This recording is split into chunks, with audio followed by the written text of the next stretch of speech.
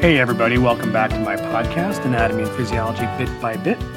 This is your host, Dr. Steve Sullivan from Bucks County Community College, just outside of Philadelphia. Today's episode, we have a special treat. We are going to do our very first interview with a guest. So we have a guest on today's podcast, and that guest is a good friend of mine, whose name is Dr. Charles Welsh from Duquesne University in Pittsburgh. Dr. Welsh teaches human anatomy and physiology at Duquesne, and he also is the author of a textbook. And that textbook is called Hull's Essentials in Human Anatomy and Physiology. It's now in its 14th edition, and it's published by McGraw-Hill Higher Education. Now, I met Chuck, I believe in Salt Lake City, Utah, when we were both at the National Conference for the Human Anatomy and Physiology Society, which is called HAPS. And we met because, one, we were both attendees at this great conference that we have every year in a different city, and we're both authors for McGraw-Hill. So we were introduced to one another, and we became fast friends. So I do hope you enjoy this short conversation I had with Dr. Welsh, and then we will get into today's content topic, the human brain.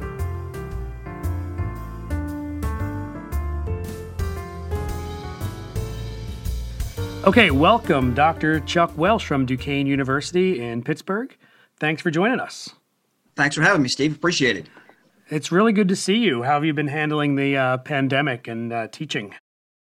Well, it's been challenging. Well, we're doing what's called a high flex model where some of the students are there live and the rest of them are watching on Zoom. Oh, okay. So you have to handle your students that are with you in person and the online component at the same time. Wow, that seems like a challenge. It was at first, but then it got kind of interesting because the students on Zoom wouldn't say anything, but now they're much more confident and they'll ask questions during lecture, which is good. Oh, wow, that is really good. All right, well, that's good. Do you have any hope of getting back to normal in the springtime? So far, I think that the university claims we're still going to be under COVID restrictions. So probably not till the fall, I'm imagining. Yeah, same with us at Bucks. We're gonna be this way until the fall. Yeah. So let me ask you this. So you've been writing a textbook for a while now, the Hull's Essentials of Human Anatomy and Physiology book, and that's kind of exciting because that's out and about for students right now, right? Yes, it is. Yes, just this fall. Oh, that's great. I actually just had a question in the last episode of the podcast about a recommended book for a student who's not yet taking A&P, and that was one of the books I suggested would be a good way to get started, would be to get your hands on a book that's written in a way that's really relatable for students. Yeah, that was our goal in revising the Essentials book, is that you make it very readable and approachable. I guess we could call it user-friendly. Yeah. The language is such that it's an easy read, straightforward. Yeah, that's cool. So let me ask you this. When you're teaching A&P, what would you say is your favorite topic to teach about? I know you have a background like you in ornithology, right? You do research on birds? Yeah. So that's kind of cool. So what is your favorite topic to teach in A&P? My favorite topic is muscles and bones, especially the skeletal system. I just love the skeletal system. Yeah, you and me are together on that one. Yeah, there's so much hidden information in the skeletal system. For instance, you can determine the gender of a skeleton easily. There's a lot of landmarks. Age at the time of death of the skeleton. Now, a lot of that information might exactly serve the nursing students for their NCLEX exam, but it does keep them engaged with the material. It's more than just naming things. Oh, there's interesting information here. For instance, the parietal bones are slightly differently shaped in males versus females. Oh, really? So you're and just to make sure that we're catching everybody, parietal bones on the lateral side of your skull in your cranium. So men and women have a different shaped parietal bone? Yeah, the parietal bones are a little more bulbous in a female. And when we're under normal circumstances and not COVID restrictions, I actually have the students in the lab go around and feel each other's heads. Really? Yeah, it's a lot of fun. I wonder if that's to make room for women's bigger brains. Yes, I think I go with that. I think that's the diplomatic way to go. Yeah. Oh, that's cool. Oh, that's a really interesting I actually didn't know that. Yeah, and the mandible is slightly different shaped. A male mandible is a little more squared off. Okay. A female mandible has a little more oval shape to it. So it's fun stuff. Yeah, that is really cool that you can look at a completely, a skeleton with no soft tissue and still be able to tell that it was male or female. Millions of years later. Yes.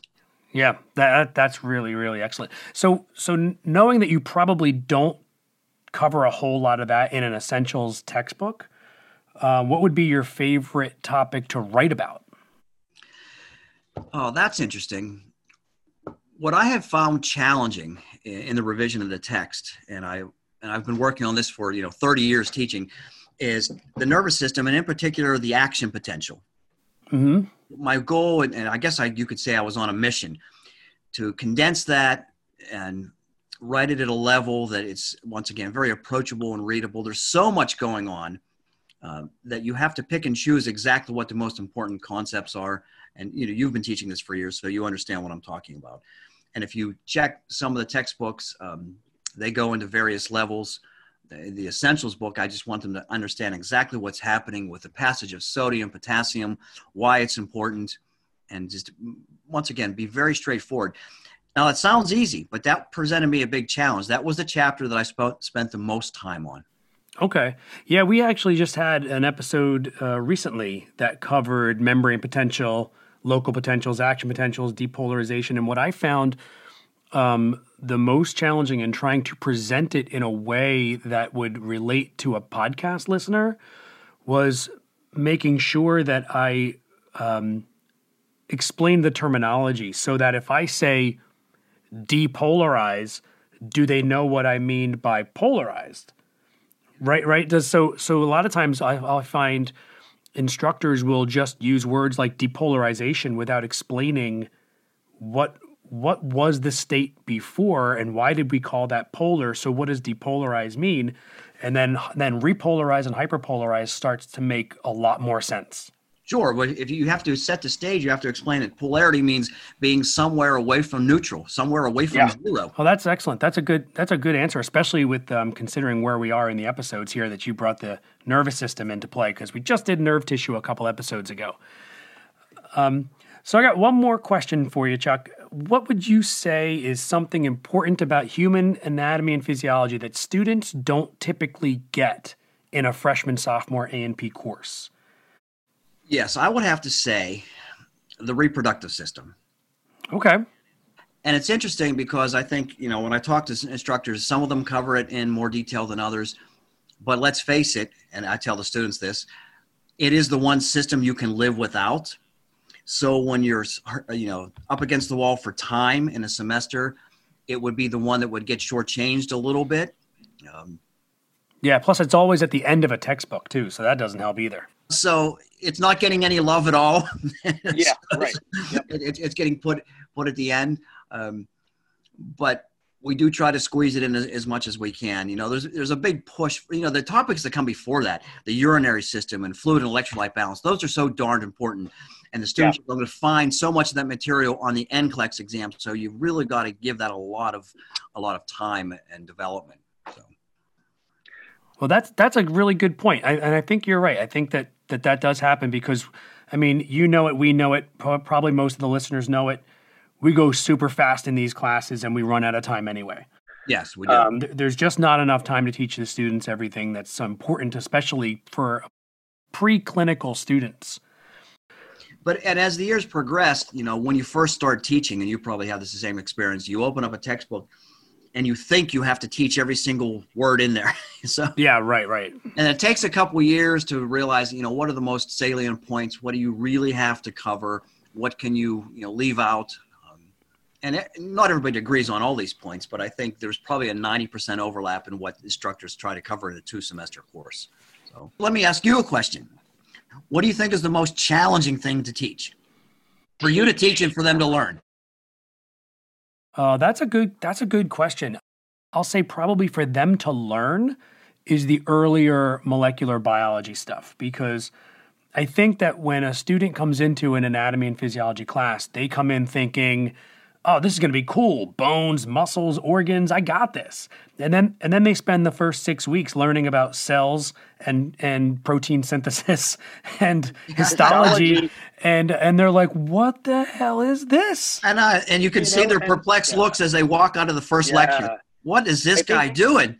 I think the biggest challenge is always establishing relevance so that the students are interested and engaged. And it's really hard to get students who are in there to be physical therapists and nurses and orthopedic specialists, and it's hard for them to understand why this thing about amino acids and transcription and translation is so important. Yes. And cell biology and molecular biology are rapidly advancing, and it's hard to keep up. That was a huge challenge to make sure that I was current in what was going on.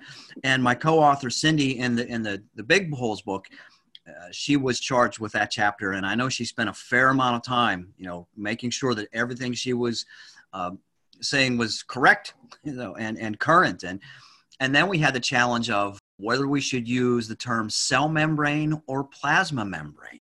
They're interchangeable, but there's old school thought on it, and I'm not going to come down on one side or the other. But I tend to go back and forth with plasma membrane and cell membrane, and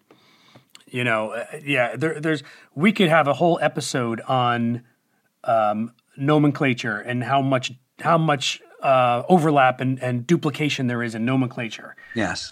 So, well, Chuck, I don't want to take up any more of your time. This has been a lot of fun. It's good to see you, even though it's on Zoom. Usually, we get to see each other at HAPS, and I miss you. Well, I surely missed that this year.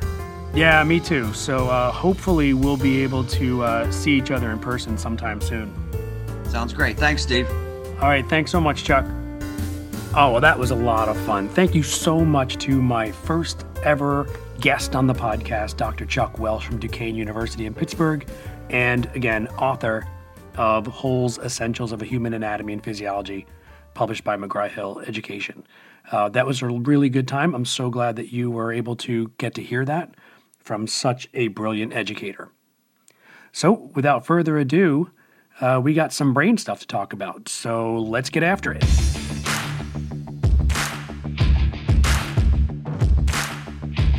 We're going to get into the brain, and we're going to start off in this episode just kind of really introducing you to the way the brain is organized and some of the basic regions of the brain and some major landmarks of the brain and things like that. So we're going to start off with that in this episode and talk about a little bit of what the brain has in common with the spinal cord. So the spinal cord, if you remember from that episode, has a three-layer covering called the meninges. And the brain has the same thing. So the three-layer covering that protects the spinal cord also protects the brain. And the spaces associated with that meninges is also very similar. So the deepest layer is the pia mater, and the pia mater is directly attached to the brain surface, and there are blood vessels embedded in that pia mater that supply the brain tissue. Then the next layer is called the arachnoid mater, and that is the spider-webby stuff that we remember from the spinal cord. And the space between the pia mater and the arachnoid mater is the subarachnoid space. And the subarachnoid space is just basically beneath or deep to the arachnoid mater, so that makes sense. The next layer is the dura mater. That's the thick, durable layer, right? Dura mater. And the space between the dura mater and the arachnoid mater is the subdural space. So you may have heard of the phrase a subdural hematoma. That's a collection of blood in that subdural space, which can be really dangerous in the brain because the pressure that the blood pooling puts on the brain is really, really dangerous. So the skull actually provides this hard shell, this hard protective layer for the brain, the cranium, And that makes it so that the blood can't release any pressure, and the pressure has to go inward on the brain itself. So a subdural hematoma would be caused by some kind of traumatic injury or maybe a cerebrovascular hemorrhage where blood leaks out into the subdural space. Now, the dura mater for the brain is different than it is for the spinal cord. There's actually 2 layers of dura mater, and in most parts of the meninges, those 2 layers are directly attached to each other. The superficial layer that is on the bone side is called the periosteal layer because it contacts the periosteum of the internal cranium, and the deeper layer is the meningeal layer. When you get to the top, to the vertex or the superior most aspect of the cranial cavity, those 2 layers of dura mater split. One of them remains adhered to the surface of the cranium, and the other goes down inferiorly so that it meets up with the other side coming up the side of the brain, and they form like a V with a roof on it. So the periosteal layer of the dura mater is the roof, and then the 2 contralateral meningeal layers of dura mater, they both dive down in between the 2 hemispheres of the brain. And that creates a space. So it's almost like you have the letter Y with a roof on top. And there's a space, the space where that part of the letter Y that looks like a V would be, that space is called the superior sagittal sinus. And it will have cerebrospinal fluid inside of it. Now that double layer of meningeal layer of dura mater that dives down between the 2 hemispheres of the brain is called the falx cerebri. Falx is F as in Frank, ALX as an X-ray. So that exists in the space between the 2 hemispheres of the brain. And that space between the hemispheres is called the longitudinal fissure. So just to recap real quick, the dura mater in the brain has 2 layers. One layer directly attached to the inside of the cranial bones called the periosteal layer, and a deeper layer called the meningeal layer that splits off from the periosteal layer and dives down into the longitudinal fissure between the 2 cerebral hemispheres of the brain from both sides, meeting up and forming the thick wall between the 2 hemispheres called the falx cerebri. Don't forget that space that's left by that new Y formation is called the superior sagittal sinus, and it's filled with cerebrospinal fluid. One of the things about the brain that is different from the way we study the anatomy of the rest of the body is in our directional terms. So because of the way the brain is organized in our dissection specimens, like cats and sheep, and those are quadrupeds, those are animals that are on all 4 legs, and we stand up on 2. So our brain is superior to the rest of our body, but in a 4-legged animal, like a dog or a sheep, the brain is actually anterior to the spinal cord and the spine and the rest of the body.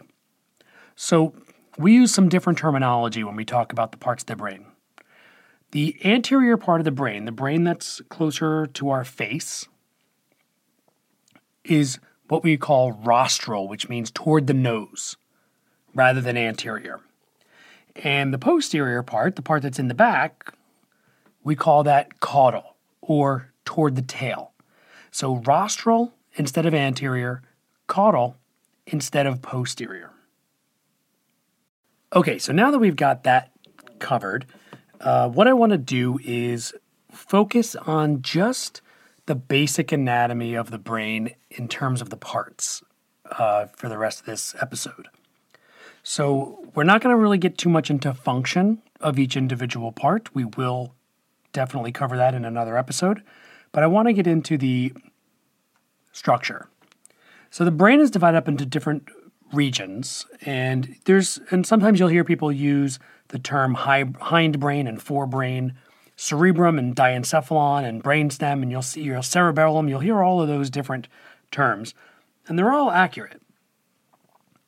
I want to start off by looking at the bottom from the spinal cord up, right? So we'll start off with where the spinal cord ends in the cervical spine, like right above C1 vertebra, as it enters the foramen magnum.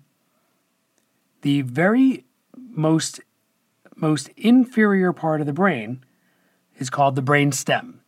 And the reason why I like to look at it from the bottom up in that way is because that's really, from an evolutionary perspective, that's the same order that we can use for age of our brain. So the deepest, most inferior portions of our brain are also the oldest from an evolutionary perspective. They're the ones that have been around in species for the longest.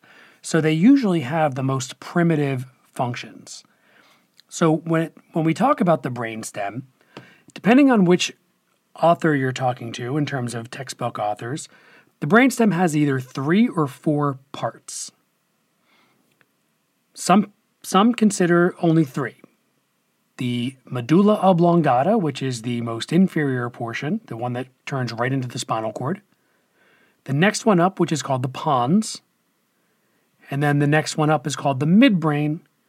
And then some people also consider the diencephalon, which includes the thalamus, hypothalamus, epithalamus, and subthalamus. Now, if you consider all 4 parts, then those are the 4 parts of the brainstem. But if they only consider 3 parts of the brainstem, then they stop at the midbrain. So the medulla oblongata is the most inferior portion of the brain, and it consists of these big bulbous anterior protrusions or rostral protrusions called medullary pyramids, the pyramids of the medulla. And those pyramids are going to come in handy when we discuss some different things moving forward. But you may have remembered the spinal tracts that we talked about in a previous episode. And some of these spinal tracts go through the medullary pyramids, and we call them pyramidal tracts. And some of them, they go outside the medullary pyramids, and we call those extrapyramidal. So some spinal tracts are extrapyramidal, and some are pyramidal. Now, the pyramids of the medulla, the nerve fibers in that structure actually cross the midline and go up the contralateral side of the brain. That is called the decussation of the pyramids, or the pyramidal decussation. To decussate means to cross the midline over to the other side. So there's a pyramidal decussation in the pyramids of the medulla. The next region up is the pons, and the pons looks kind of like a beer belly. Actually, it's a big bulbous anterior projection, or really rostral projection of the middle part of the brainstem. The posterior part of the pons actually backs up against a space called the fourth ventricle. That space is filled with cerebrospinal fluid and is directly connected to another space called the third ventricle that we'll talk about a little bit later. So that's the pons. The pons is the middle portion. The next one up is the midbrain. And the midbrain is interesting because it's divided into its own regions. So in the midbrain, you have these 2 big, thick white matter anterior projections. And don't forget about gray matter and white matter. The brain also has gray matter and white matter, just like the spinal cord did. But in the midbrain, you've got these 2 big, chunky columns anteriorly, and those are called the cerebral peduncles. And the cerebral peduncles have white matter spinal tracts going up through them so that there's communication up and down the spinal cord. Now, each cerebral peduncle, there's one on each side. Each cerebral peduncle has 3 parts to it. The most caudal part is called the tegmentum. The tegmentum is the region that's closest to the center of the midbrain.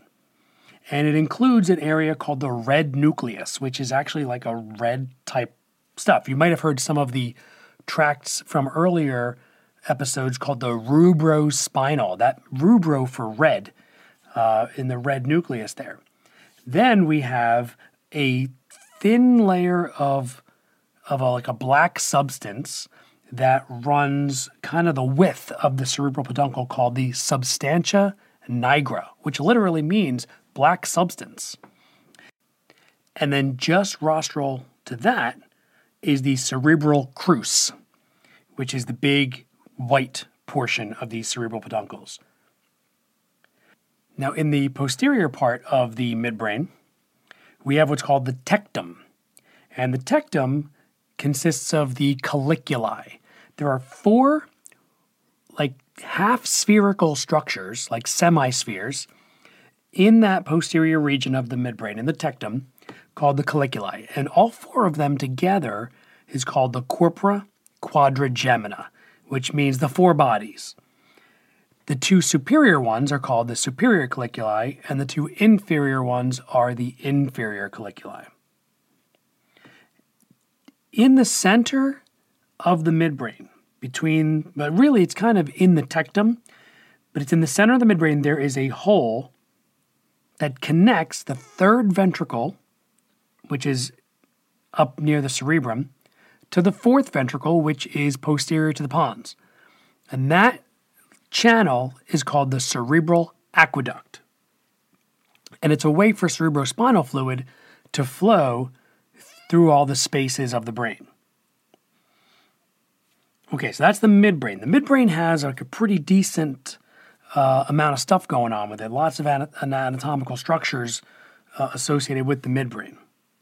Now, these parts of the brainstem also have the nuclei or the origins of many of our cranial nerves. In fact, of the 12 pairs of cranial nerves that we have, and these are the nerves that innervate the head and neck directly from the brain and brainstem without having to go through the spinal cord, there are 12 pairs of cranial nerves, and 10 of them have their origins in the brainstem. Only 2 of them don't. That would be the olfactory and the optic nerves, which are cranial nerves 1 and 2. The other 10 all have their origins in the brainstem. Now, throughout the brainstem, we have this structure. It's kind of like a loose arrangement of gray matter that runs through the brainstem, up and down, inferior to superior, superior to inferior. We have this structure called the reticular formation. And it goes throughout the brainstem. It's in the parts of the superiormost areas of the spinal cord. And we're going to see it all over the place. It's going to take up a lot of the space in between white matter. So we know that up and down the brainstem we have these tracts of axons that are carrying nerve signals superiorly and inferiorly to and from the brain and brainstem and spinal cord. Right? So in between those bundles of white matter tracts, we find this gray matter structure called the reticular formation. Now, that reticular formation is responsible for a lot of the really important processes that your nervous system takes part in. One of them, for example, is making sure that motor coordination of your skeletal muscles is taken care of for you. So when you think about your muscle tone, maintaining balance, keeping your body upright against gravity, right? So your postural muscles, a lot of these things are associated with the reticular formation in your brainstem because you don't really have the bandwidth to kind of have to consciously take care of all that stuff all the time, right? So if you think about the way your eyes can track a moving object, right? So that requires a lot of motor coordination in the small muscles that move your eyeballs. So you have to have some really deep level control that you don't have to think about and coordinate consciously. And that's taking place in this reticular formation. So controlling skeletal muscles in terms of tone and balance and posture, those kinds of things. Maintaining your ability to track objects, hand-eye coordination is important for that, right? So if you can't track an object with your eyes, then you can't actually block it from hitting you. And there's a reflex associated with that as well. So that's an important part of the reticular formation. They're also important in making sure that the muscles that are responsible for swallowing do so in like a nice coordinated fashion, so that way you can swallow something and it goes in the direction that you want it to go. Or making sure that you're breathing, right? These are skeletal muscles that are doing these things, right? So that's an important aspect of the brainstem as well, is this reticular formation. Reticular formation also plays a role in controlling your cardiovascular system, right? So we want to make sure that our arteries can constrict and expand or dilate in a coordinated fashion, and the reticular formation helps to control that. Another really cool thing about the reticular formation is your ability to not pay attention to things that are really kind of repetitive in your life, things that you're used to, things that you've gotten really used to. Like, let's say, for instance, you live in a noisy city and there's ambulances and police sirens all night long, and you can sleep right through it. These are things that you're just used to hearing. They're repetitive. Your brain can totally ignore them. This is called habituation. However, if you set an alarm clock, when that alarm clock goes off, that wakes you up. Even though it might not even be as loud as the sirens going on right outside your window, right? Think about being in a room at a party or something, or in a restaurant where there's a lot of background talk going on, and you have no idea what anybody's saying. You're not paying attention to them. You're paying attention to the person you're talking to. But if one of those people says your name, your brain will alert to it, right? So this is the reticular formation. It's called habituation. And it is the ability to ignore all of these repetitive or things that don't really matter that are going on, so that you can focus on the things that you need to focus on. The part of the reticular formation that coordinates the cerebral cortex to those things is the reticular activating system. And that is the part that makes sure that it wakes up your cerebral cortex when something that you are interested in, or something is consequential to you, happens. Another thing that the reticular formation is responsible for is your levels of consciousness and whether or not you're awake. In addition to deciding which things happening in the outside world are delivered to the part of your brain that will allow you to be aware of it, right? So your thalamus, for example, is a region of your diencephalon that will route sensory nerve signals to different parts of your cerebral cortex. It's going to decide, using the reticular formation, which things really kind of merit your awareness. So which things do you really need to be conscious of in the universe happening right now?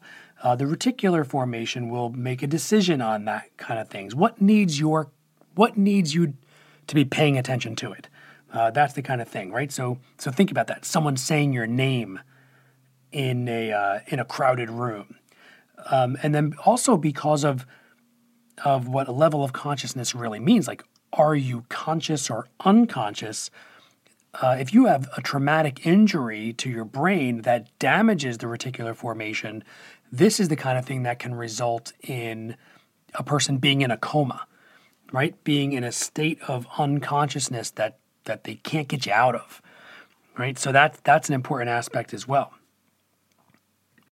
Finally, the reticular formation is responsible for regulating what kind of pain that you feel and are perceiving and are aware of, right? So there some of the tracts, some of the spinal tracts that carry nerve signals for tissue damage that result in the perception of pain travel through the reticular formation. And some of the pathways that your brain uses to lessen the amount of pain you feel run through the reticular formation. So this is an important aspect because there are certain instances where you have maybe an injury that is so devastating that if your brain allows you to perceive the level of pain proportional to the injury, it could be psychologically devastating, and it could prevent you from being able to do anything about it. So I'll give you an example. There was a story I heard about a woman who fell while she was rock climbing, and she fell quite a long way.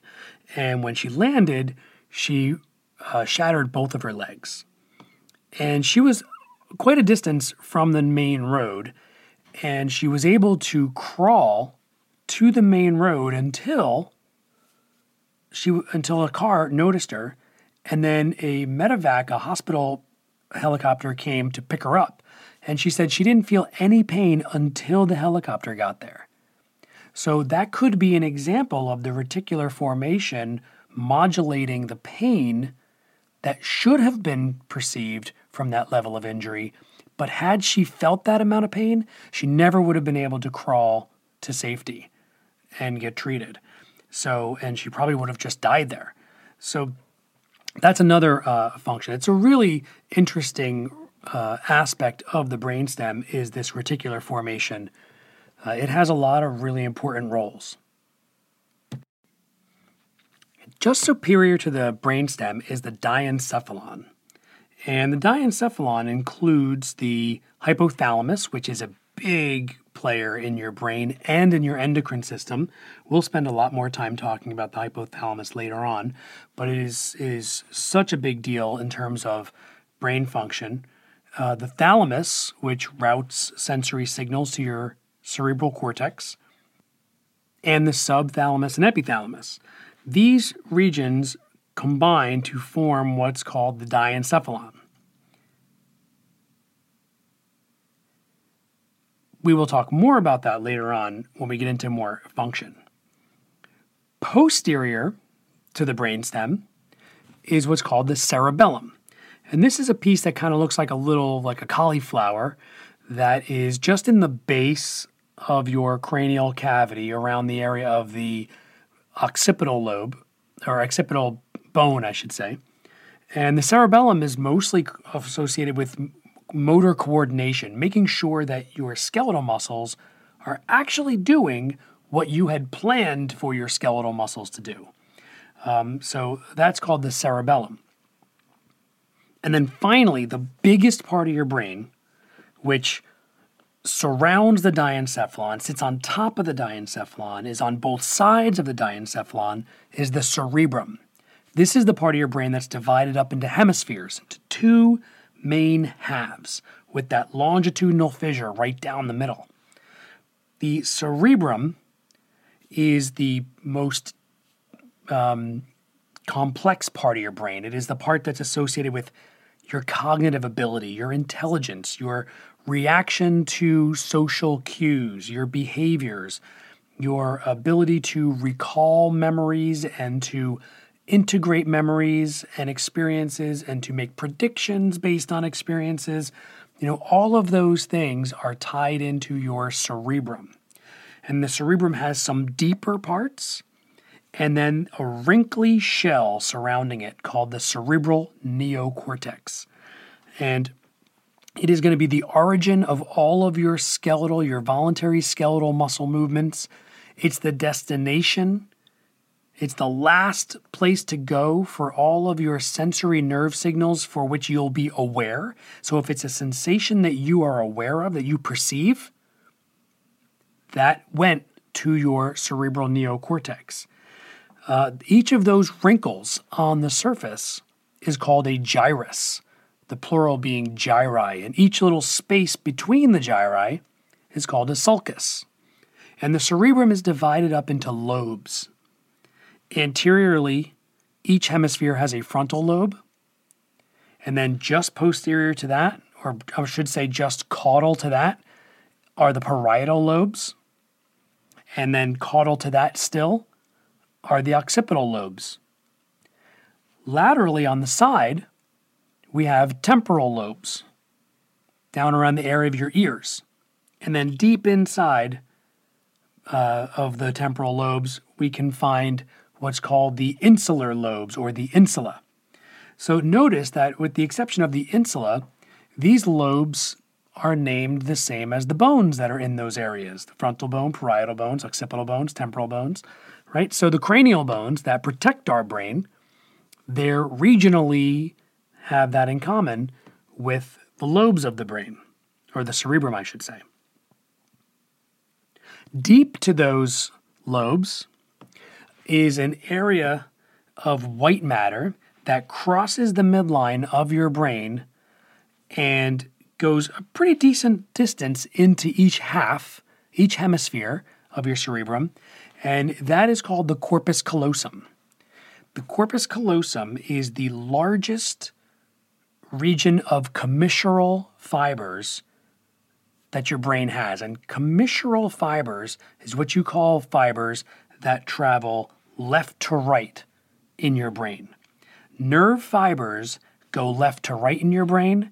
They go superior to inferior in your brain, or up and down. They go vertical. And they move from gyrus to gyrus, rostral and caudal. So the ones that go across left and right are called commissural fibers. The ones that go superior and inferior, or up and down, are called projection fibers. And the ones that go from gyrus to gyrus, rostrally and caudally, are called association fibers. And these are the ways that the different parts of the brain will actually communicate with each other, because so many of the things that our brain is responsible for is a collaboration of multiple parts of our brain at the same time. So that's a big difference right there, right? So we have to kind of lose the tendency to think, well, this part of the brain does this, and this part of the brain does that, and this part of the brain does this, because really most of the things that our brains are capable of doing is a collaboration of many parts. Language is a big one of these. Language uses all different parts of your brain, because language is not just about forming words. It's about creating a muscular plan to make those sounds happen. It's about receiving language and understanding it, and understanding tone in someone's voice. Like if someone's being sarcastic or they're making a joke, all those things are, a collaboration of different parts of your brain.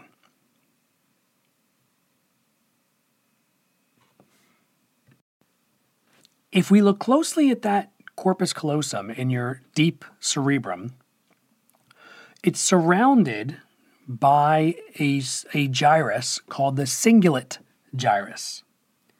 And then, just inferior to that corpus callosum is a fluid-filled space called a ventricle. Your brain has ventricles, 4 of them.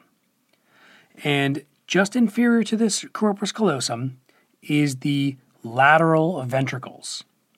There's a left and a right of these 2 ventricles, and in between the 2 is a thin membrane that makes a wall separating the left and the right lateral ventricles. And that thin membranous wall is called the septum pellucidum. The floor of the lateral ventricles is another white matter structure of the cerebrum called the fornix. And then just inferior to the fornix is another space called the third ventricle. And that ventricle is right around the area of the thalamus. And it's also filled with cerebrospinal fluid, just like the lateral ventricle, and just like the fourth ventricle I mentioned earlier, and the superior sagittal sinus that I mentioned. And these things are all connected by foramina that are holes that allow this CSF, this cerebrospinal fluid, to flow from region to region of the brain, whether it's surrounding the brain, like the superior sagittal sinus, or deep inside the brain, like the lateral ventricles, the third ventricle, and the fourth ventricle. And remember, the third and fourth ventricle are connected by a channel, a little tunnel, called the cerebral aqueduct that travels through the midbrain of the brainstem.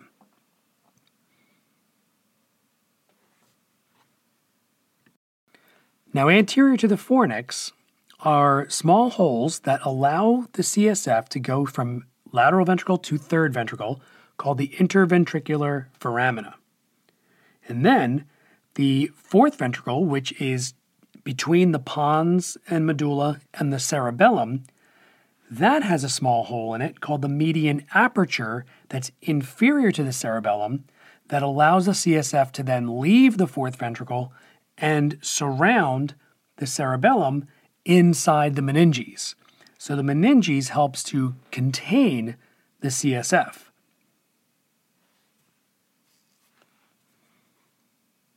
There's another space called the lateral aperture. And that lateral aperture also allows CSF to leave that space and get in and around other parts of the brain. The CSF will eventually make it into the subarachnoid space surrounding the cerebrum, and then through little pouches extending into the superior sagittal sinus from the arachnoid mater, called arachnoid villi, allows CSF to go into the superior sagittal sinus from the subarachnoid space. So there's a lot of areas surrounding the brain and brainstem and cerebellum that allows this cerebrospinal fluid to flow and do its job. And inside these ventricles, like the third, fourth, the laterals, inside those spaces are networks of blood capillaries called the choroid plexus. And blood plasma, which is watery, filters out of the holes in those capillaries and into these ventricles. And at that point, it becomes cerebrospinal fluid. Remember, location, location, location. It was blood plasma today, it's CSF tomorrow. And that cerebrospinal fluid is really important to making sure that the brain kind of floats in its space inside the cranial cavity. So it gives the brain some buoyancy, right? It lets it float there. It's also really protective. So you don't want your brain banging up against the inside of your cranium when you knock your head around. So that fluid gives it some protection. And it also helps to get rid of metabolic wastes from the nerve tissue and neurons in the brain and spinal cord, so that you can get rid of all of the waste products that those cells are producing. Remember, these neurons, they're cells, right? So they have metabolic activity too, and they have metabolic wastes, and the CSF helps to dispose or really kind of rinse the brain tissue off to get rid of a lot of those metabolic wastes, so that way you don't have excesses of certain chemicals in there and changing pH levels and all kinds of stuff that could go haywire. So those are some really important roles of the cerebrospinal fluid. Okay, I think that's probably plenty for this intro into the brain. So we covered some of the anatomy. I know we didn't get as deep as your class probably does, but you can supplement with your materials. We're going to continue on with the brain in the next episode, probably look at the blood-brain barrier. We'll look at some more of the functions of these different anatomical regions before we move further into the nervous system. So I hope this has helped you out. Thank you so much. I want to send out a big thank you to my very first guest, Dr. Chuck Welsh. He has been very gracious to join us today, and I hope you enjoyed that conversation with him. So thank you again. I really appreciate that. I also want to say thank you to ProductionCrate.com, which provided some of the new extra music you heard in this episode. So again, thank you to Dr. Welsh. Thank you to all my listeners. I will talk to you next time.